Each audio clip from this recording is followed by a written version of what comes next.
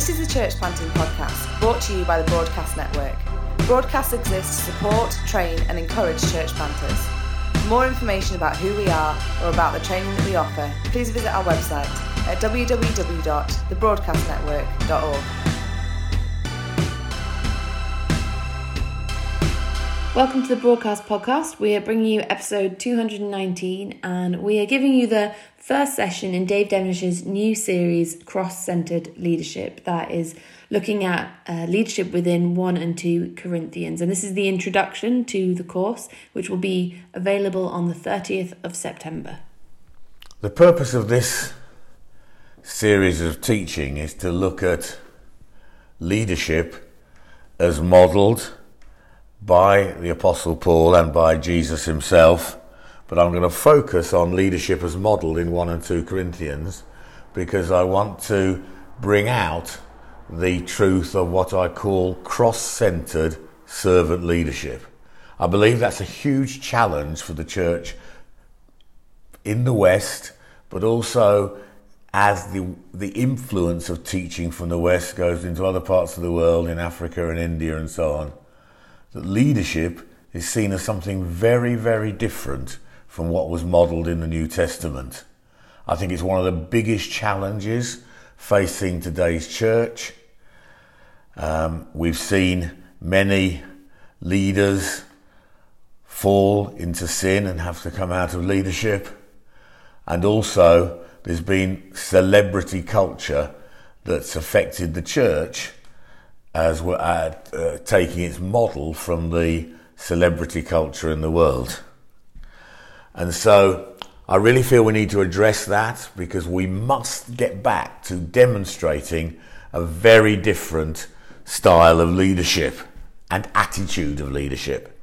So I'm going to take this from Paul's writing in 1 and 2 Corinthians. We're going to do a survey of that, of leadership as reflected in those two letters. And I'm going to start off by reading 1 Corinthians chapter 4. The context I originally taught this material was in terms of a gathering of apostolic leaders from around the world.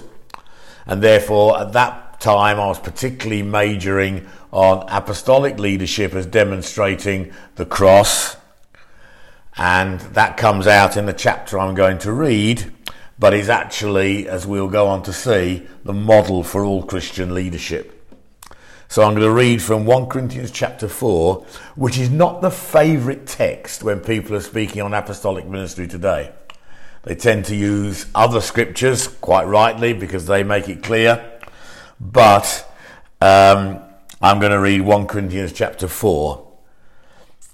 And Paul says this: "So look at Apollos and me as mere servants of Christ, who have been put in charge of explaining God's mysteries. Now, a person who is put in charge as a manager, or in the older translations as a steward, must be faithful. As for me, it matters very little how I might be evaluated by you or by any human authority. I don't even trust my own judgment on this point. My conscience is clear, but that doesn't prove I'm right. It's the Lord himself who will examine me and decide. So don't make judgments about anyone ahead of time before the Lord returns, for he will bring our darkest secrets to light and will reveal our private motives, when God will give to each one whatever praise is due. Dear brothers and sisters, I've used Apollos and myself to illustrate what I've been saying. If you pay attention to what I've quoted from the scriptures, you won't be proud of one of your leaders at the expense of another. For what gives you the right to make such a judgment? What do you have that God hasn't given you? And if everything you have is from God, why boast as though it were not a gift? You think you already have everything you need. You think you are already rich. You have begun to reign in God's kingdom without us. I wish you really were reigning already, for then we would be reigning with you. Instead, I sometimes think God has put us apostles on display like prisoners of war at the end of a victor's parade, condemned to die. We have become a spectacle to the entire world, to people and angels alike. Our dedication to Christ makes us look like fools, but you claim to be so wise in Christ. We are weak, but you are so powerful. You are honoured, but we are ridiculed. Even now we go hungry and thirsty, and we don't have enough clothes to keep warm. We are often beaten and have no home. We work wearily with our own hands to earn our living. We bless those who curse us. We are patient with those who abuse us. We appeal gently when evil things are said about us. Yet we are treated like the world's garbage, like everybody's trash, right up to the present moment. I'm not writing these things to shame you, but to warn you as my beloved children. For even if you had 10,000 others to teach you about Christ, you have only one spiritual father. For I became your father in Christ Jesus when I preached the good news to you. So I urge you to imitate me. That's why I've sent Timothy, my beloved and faithful child in the Lord. He will remind you of how I follow Christ Jesus, just as I teach in all the churches wherever I go. Some of you have become arrogant, thinking I'll not visit you again, but I will come, and soon, if the Lord lets me. And then I'll find out whether these arrogant people just give pretentious speeches, or whether they really have God's power. For the kingdom of God is not just a lot of talk, it is living by God's power. What do you choose? Which do you choose? Should I come with a rod to punish you, or should I come with love and a gentle spirit? As I say, that's not the scripture often used for apostolic ministry, except for the last part on spiritual fathering. But the rest of the chapter is very important on the nature of Christian leadership and spiritual authority in the church generally, which is so contrasted with many claims today. I remember doing workshops in East Africa for a number of leaders who led whole networks of churches, and I was teaching on apostolic foundations, which is something you can listen to on the broadcast. There's a whole series on that, and they were joking with me in the question and answer session, and the prosperity gospel, so-called, had particularly impacted them all recently, because there'd been these big gatherings based on faith and prosperity. And they said to me, "You can't be an apostle today." I said, "What do you mean?" He said, "Well, you aren't staying in a much better hotel than the rest of us. You're just staying with us. You're not wearing very expensive clothes. You don't drive a big car. You aren't driven in by a chauffeur to these meetings and then just come in and do your preaching and leave. You're just having meals with us." I mean, they were being ironic, obviously, because they appreciated that that was pretty deceptive, that idea of massive leaders who are celebrities in their culture. And this really reminded me of this particular scripture. But although that's something that impacted me, I want to describe my journey that led to my teaching on this subject. In 2017, it was the 500th anniversary, as many of you remember, of Martin Luther and him putting his statements up on the church door. And I went to a conference to celebrate that. And good friend of mine, Joel Virgo, was one of the speakers, and he spoke on Luther's theology of the cross. And he read from 1 Corinthians 1, 18 to 31, part of which says, "We preach Christ crucified, a stumbling block to Jews and folly to Gentiles. But to those who are called, both Jews and Greeks, Christ the power of God and the wisdom of God."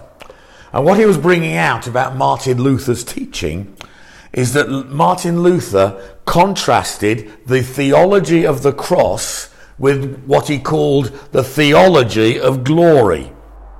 That's a strange contrast, because we think of God as being glorious, and the glory of God is a wonderful theme in Scripture. But what he meant was a theology based on our thinking, influenced by medieval notions of power,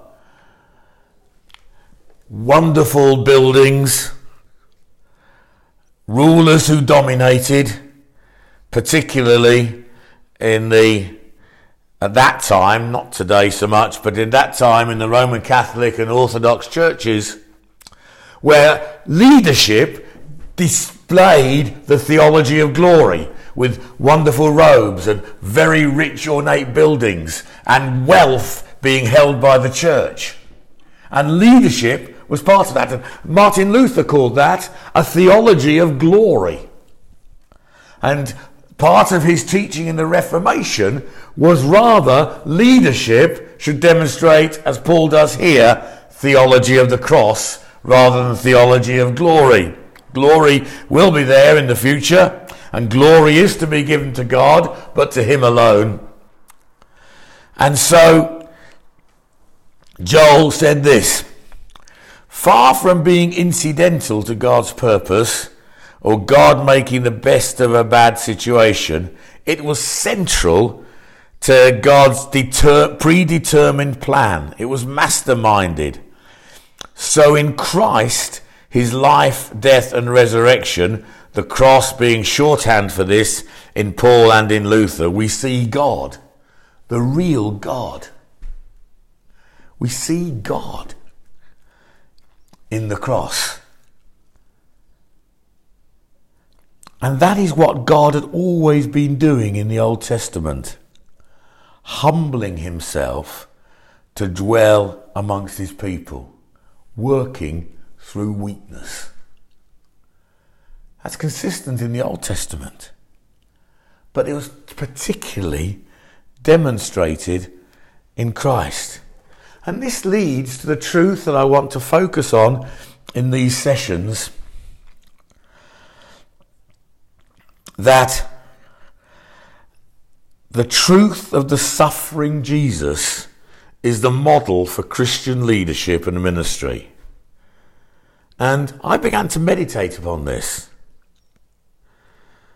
It was before the cross, before the events of the cross, in John 13, that Jesus gave his powerful example of Christian leadership in the foot washing story, with an opening to that chapter of authority.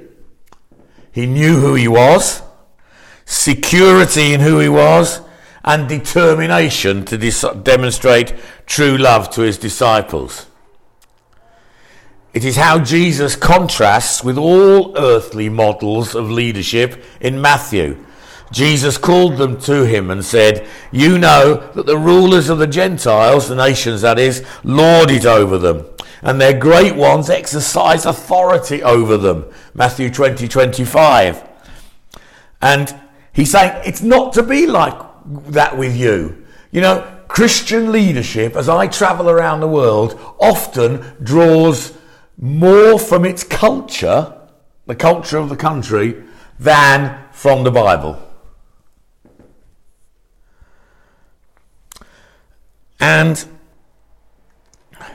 another factor was a discussion, because as I said, I presented this material first at one of our Conference of Apostolic Leaders within our fellowship on how actually spiritual authority works as we serve and plant churches.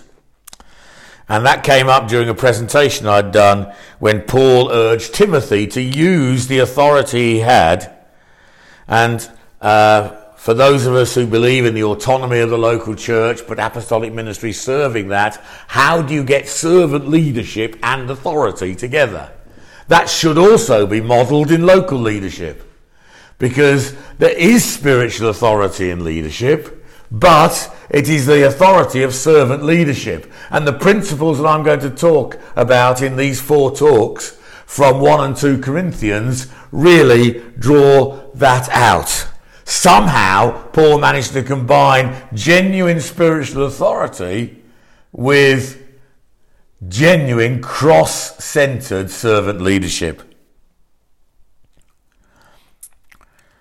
So both the priority of the cross and how spiritual authority is exercised are both most clearly set out in Paul's relationship with the church in Corinth. In this introductory session, I'm going to give an introduction to the 2 letters to the Corinthians. And this applies equally, as I said, to how spiritual authority works out within a local church. And it's particularly relevant today because of the way, as I said in my introduction, leaders have had to step down because of abuse or misuse of authority. And not only in the West, but in other parts of the world. Then, as I was meditating upon this subject, I read Fleming Rutledge's brilliant book called The Crucifixion. And again, as I studied that book through 2 or 3 months, was just overwhelmed again with the power of the cross. Again, she draws much from 1 Corinthians as the model, both for what we preach the message of the cross, but also our attitude to leadership and service. I'm also very, very conscious, because I'm part of a family of churches working in many nations, and one of the things that has happened to us, we've started in the West mainly and in a few other parts of the world, but increasingly we don't just read about the suffering church, but in our fellowship we have many, many churches who are in countries where there is persecution, and we're working into those situations. And for example, I've learnt much from being involved in China and learning from our friends there, and realise that we must be equipped for this in the future, rather than the modern equivalence, which is in so much modern equivalence of the theology of glory, which is in so much leadership material today. You know, whether it's books on leadership effectiveness, how to build a big church, or God wants you to be wealthy, as I referred to, as our African brothers and sisters spoke about, and that's what we might call an over-realized eschatology. Like in Corinth, he said, "You reign like kings." Whereas when you're suffering persecution, leadership involves flexibility, quick decision making, and few long-term plans, because you don't know what's going to happen. You know, you can't say, "This is my 5-year plan," when you don't know whether you'll be in prison next week. And it's very interesting. One of my friends in a country that's suffering from war said to me, he said he found that people who are good leaders in peacetime were often not the good leaders in wartime. And that made me reflect as well. So recently, before making this presentation originally, I just lived for several months in Paul's letters to Corinth as exemplifying the following issues. Firstly, cross-centered preaching and leadership, which I've said many times already. We tend to separate these two. We believe in preaching the cross in the gospel, but we don't often let it affect our style of church life. Secondly, as I reflected through the letter to Corinth, the power and effectiveness of servant leadership and how we live that out, modelled on Jesus and Paul. So, we often quote Paul's comment, imitate me as I imitate Jesus. But we don't always see the context of that verse. If I read the section, it says, just as I try to please everyone in everything I do, not seeking my own advantage, but that of many that they may be saved. Be imitators of me as I am of Christ. The context of that often quoted scripture is that of humble leadership that doesn't seek its own advantage. Also, it's a wonderful example, 1 and 2 Corinthians, of how spiritual authority towards churches by those serving them works in practice.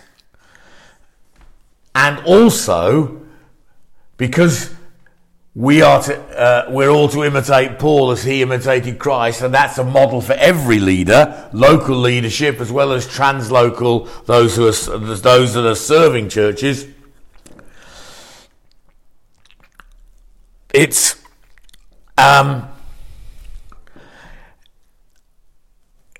means that the teaches us how that spiritual authority works out in practice, because much of Paul's writings in those two letters is to establish his authority to the Corinthians. In fact, it's the main issue of 2 Corinthians, which I enjoyed studying because I'd studied 1 Corinthians much more in the past. But 2 Corinthians is all about this relationship to Paul. And so he is seeking to win them back because of the so-called super apostles I referred to earlier, how they had come in and infiltrated the church. And Paul is seeking to win them back and win back his spiritual authority, actually. And as he does that, it's amazing. He brings in wonderful truth on the back of his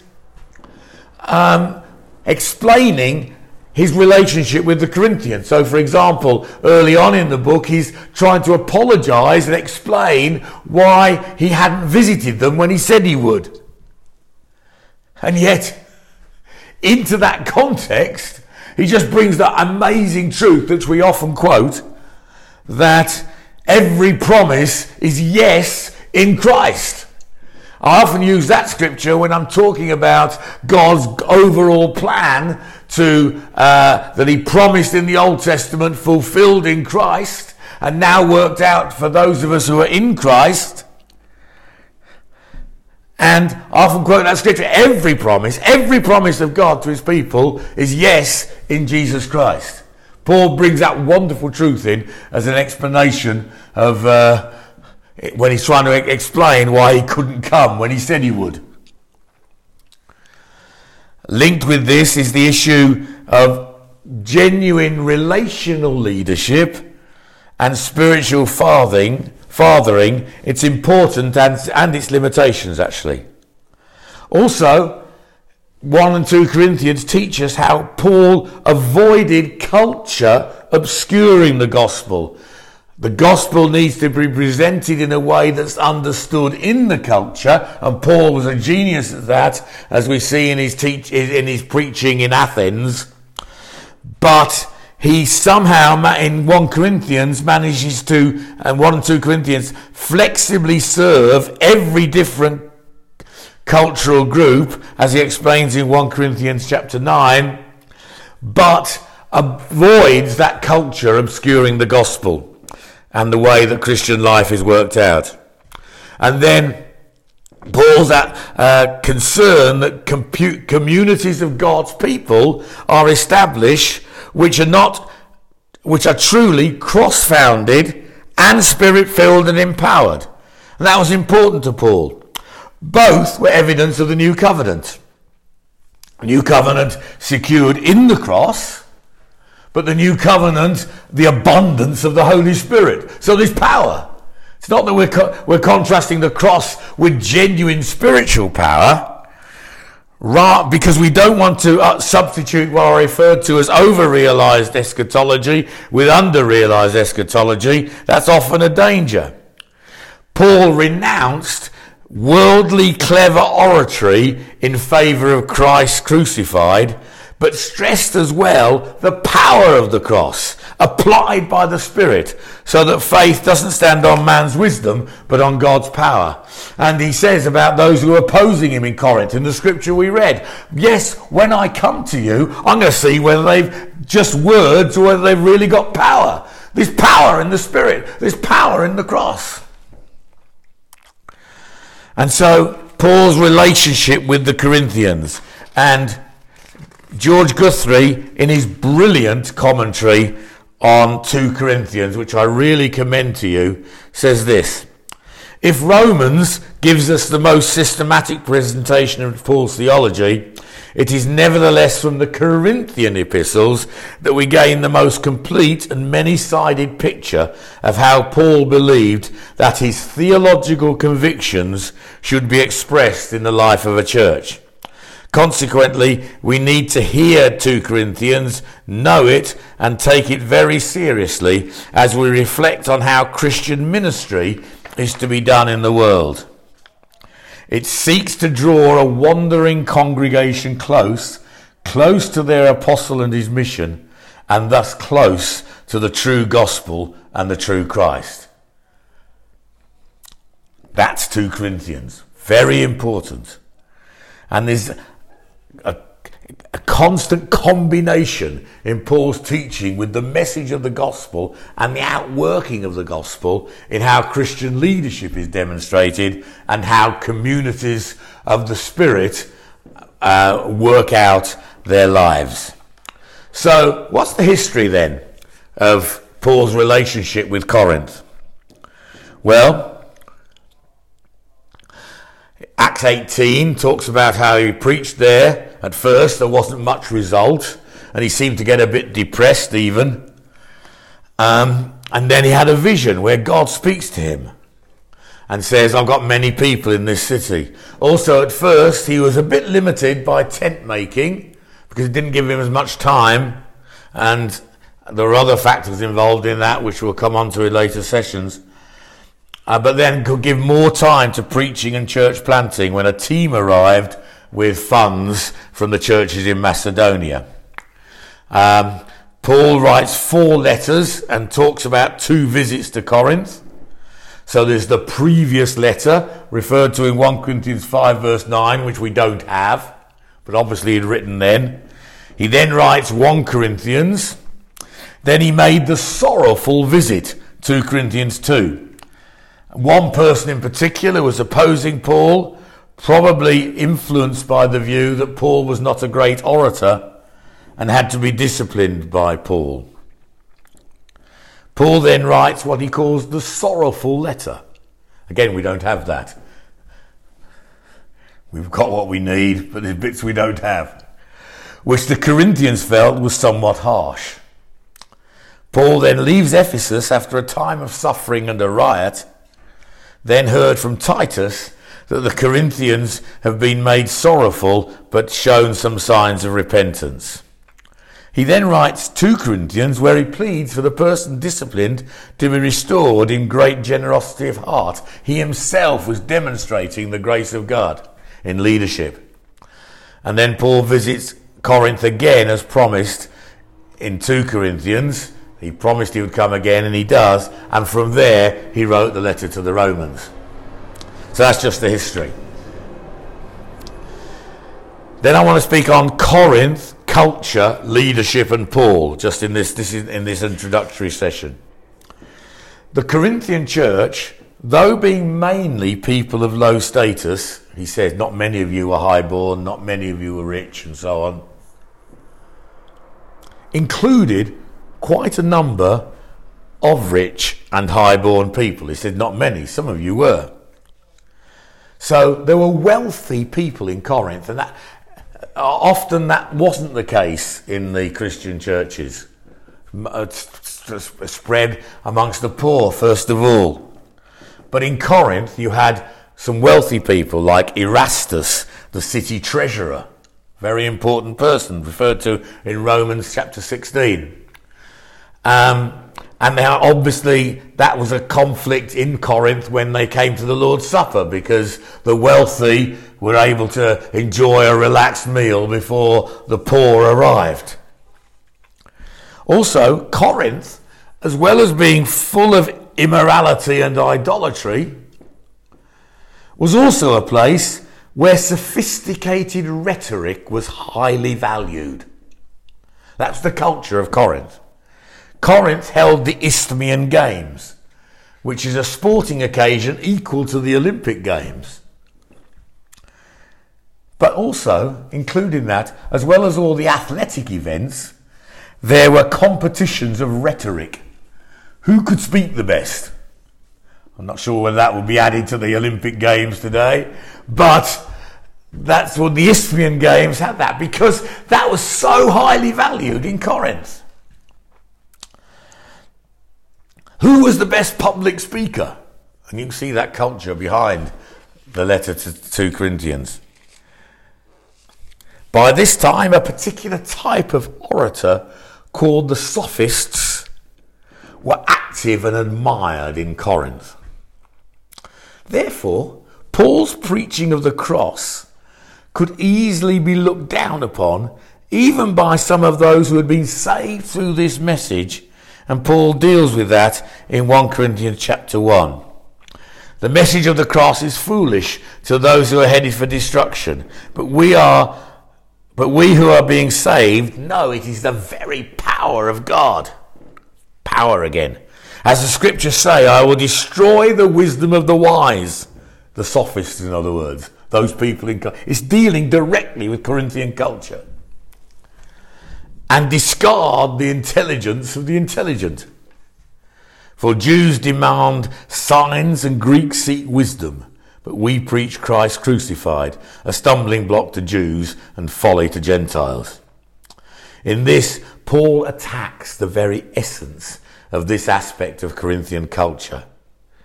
We have to be careful today, even in fitting in with our comfortable style of church buildings, etc., to not going further and failing to deal with the ungodly aspects of culture it can represent. Even the term leader, as I said earlier, can be drawn from the culture rather than the Bible. In fact, although you get leadership in the Bible, the word is not often used. It's more your function, your pastor, your apostolic, your prophetic, your elders in the local church, deacons who serve.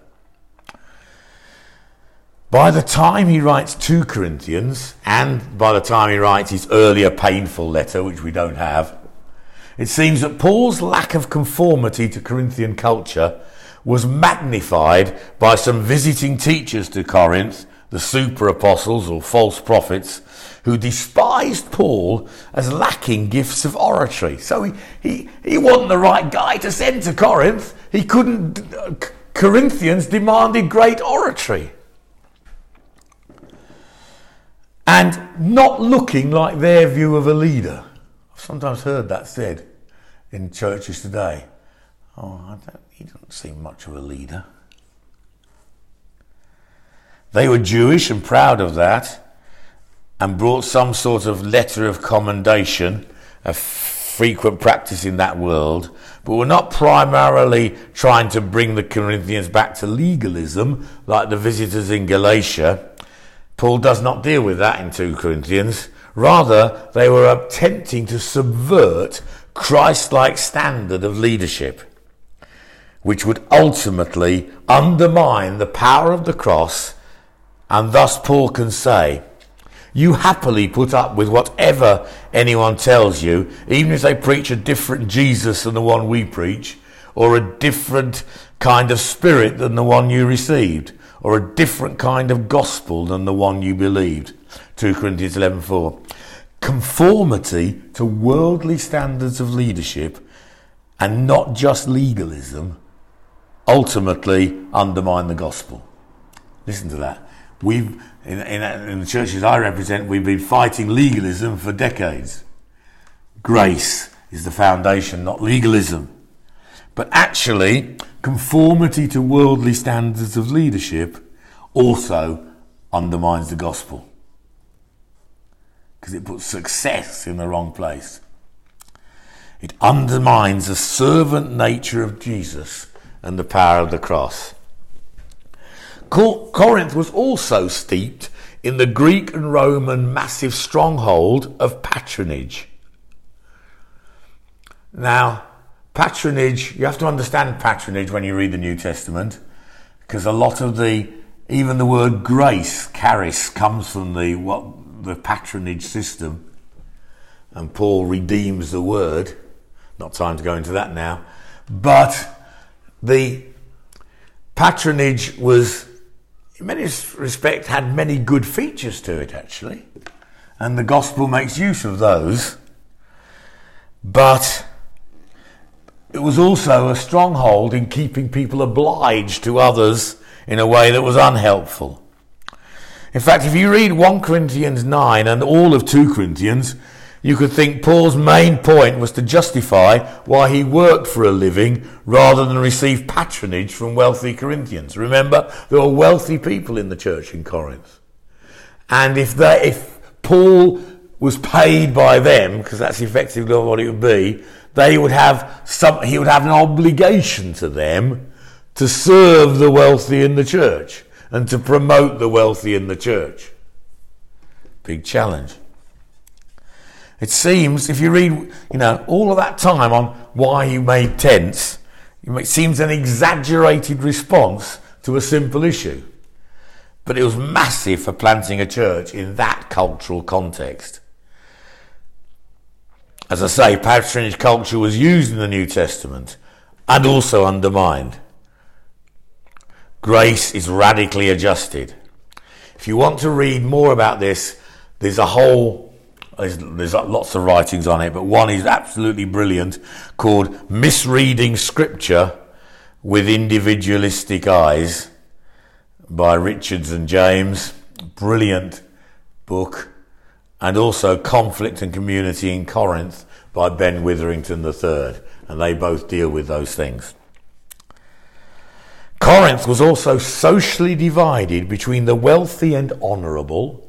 Remember, Mediterranean culture of that time, like Eastern culture today, was shame, honour, rather than law, guilt. Not time to go into all of that, but I'm sure you've heard it. So there was the wealthy and honourable, and then the rest of the city, manual workers, slaves, foreigners, etc.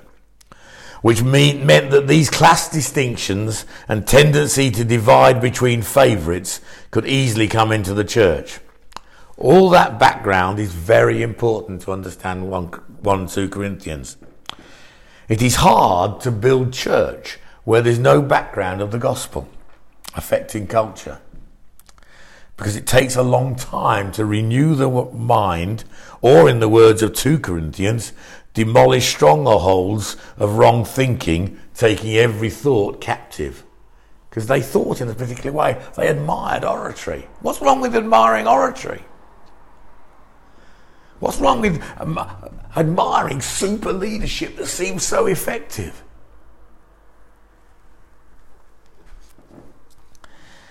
It is today, however, even harder, I would suggest, when churches in cultures where Christianity has been historically strong, where they have in practice adopted the prevailing ungodly cultural models of leadership, with a celebrity culture, as is often the case in the West, and now exported around the world. Hence the importance of another book I'll refer to, called Global Humility by Andy McCulloch. And I believe that's a prophetic description of our calling together to display a different style of leadership that reflects the cross and servanthood. We want to be, in the family of churches I represent, strongly word and spirit, strongly family and mission, but also strongly displaying servant leadership and cross-based, spirit-empowered churches. I hope that's a helpful introduction.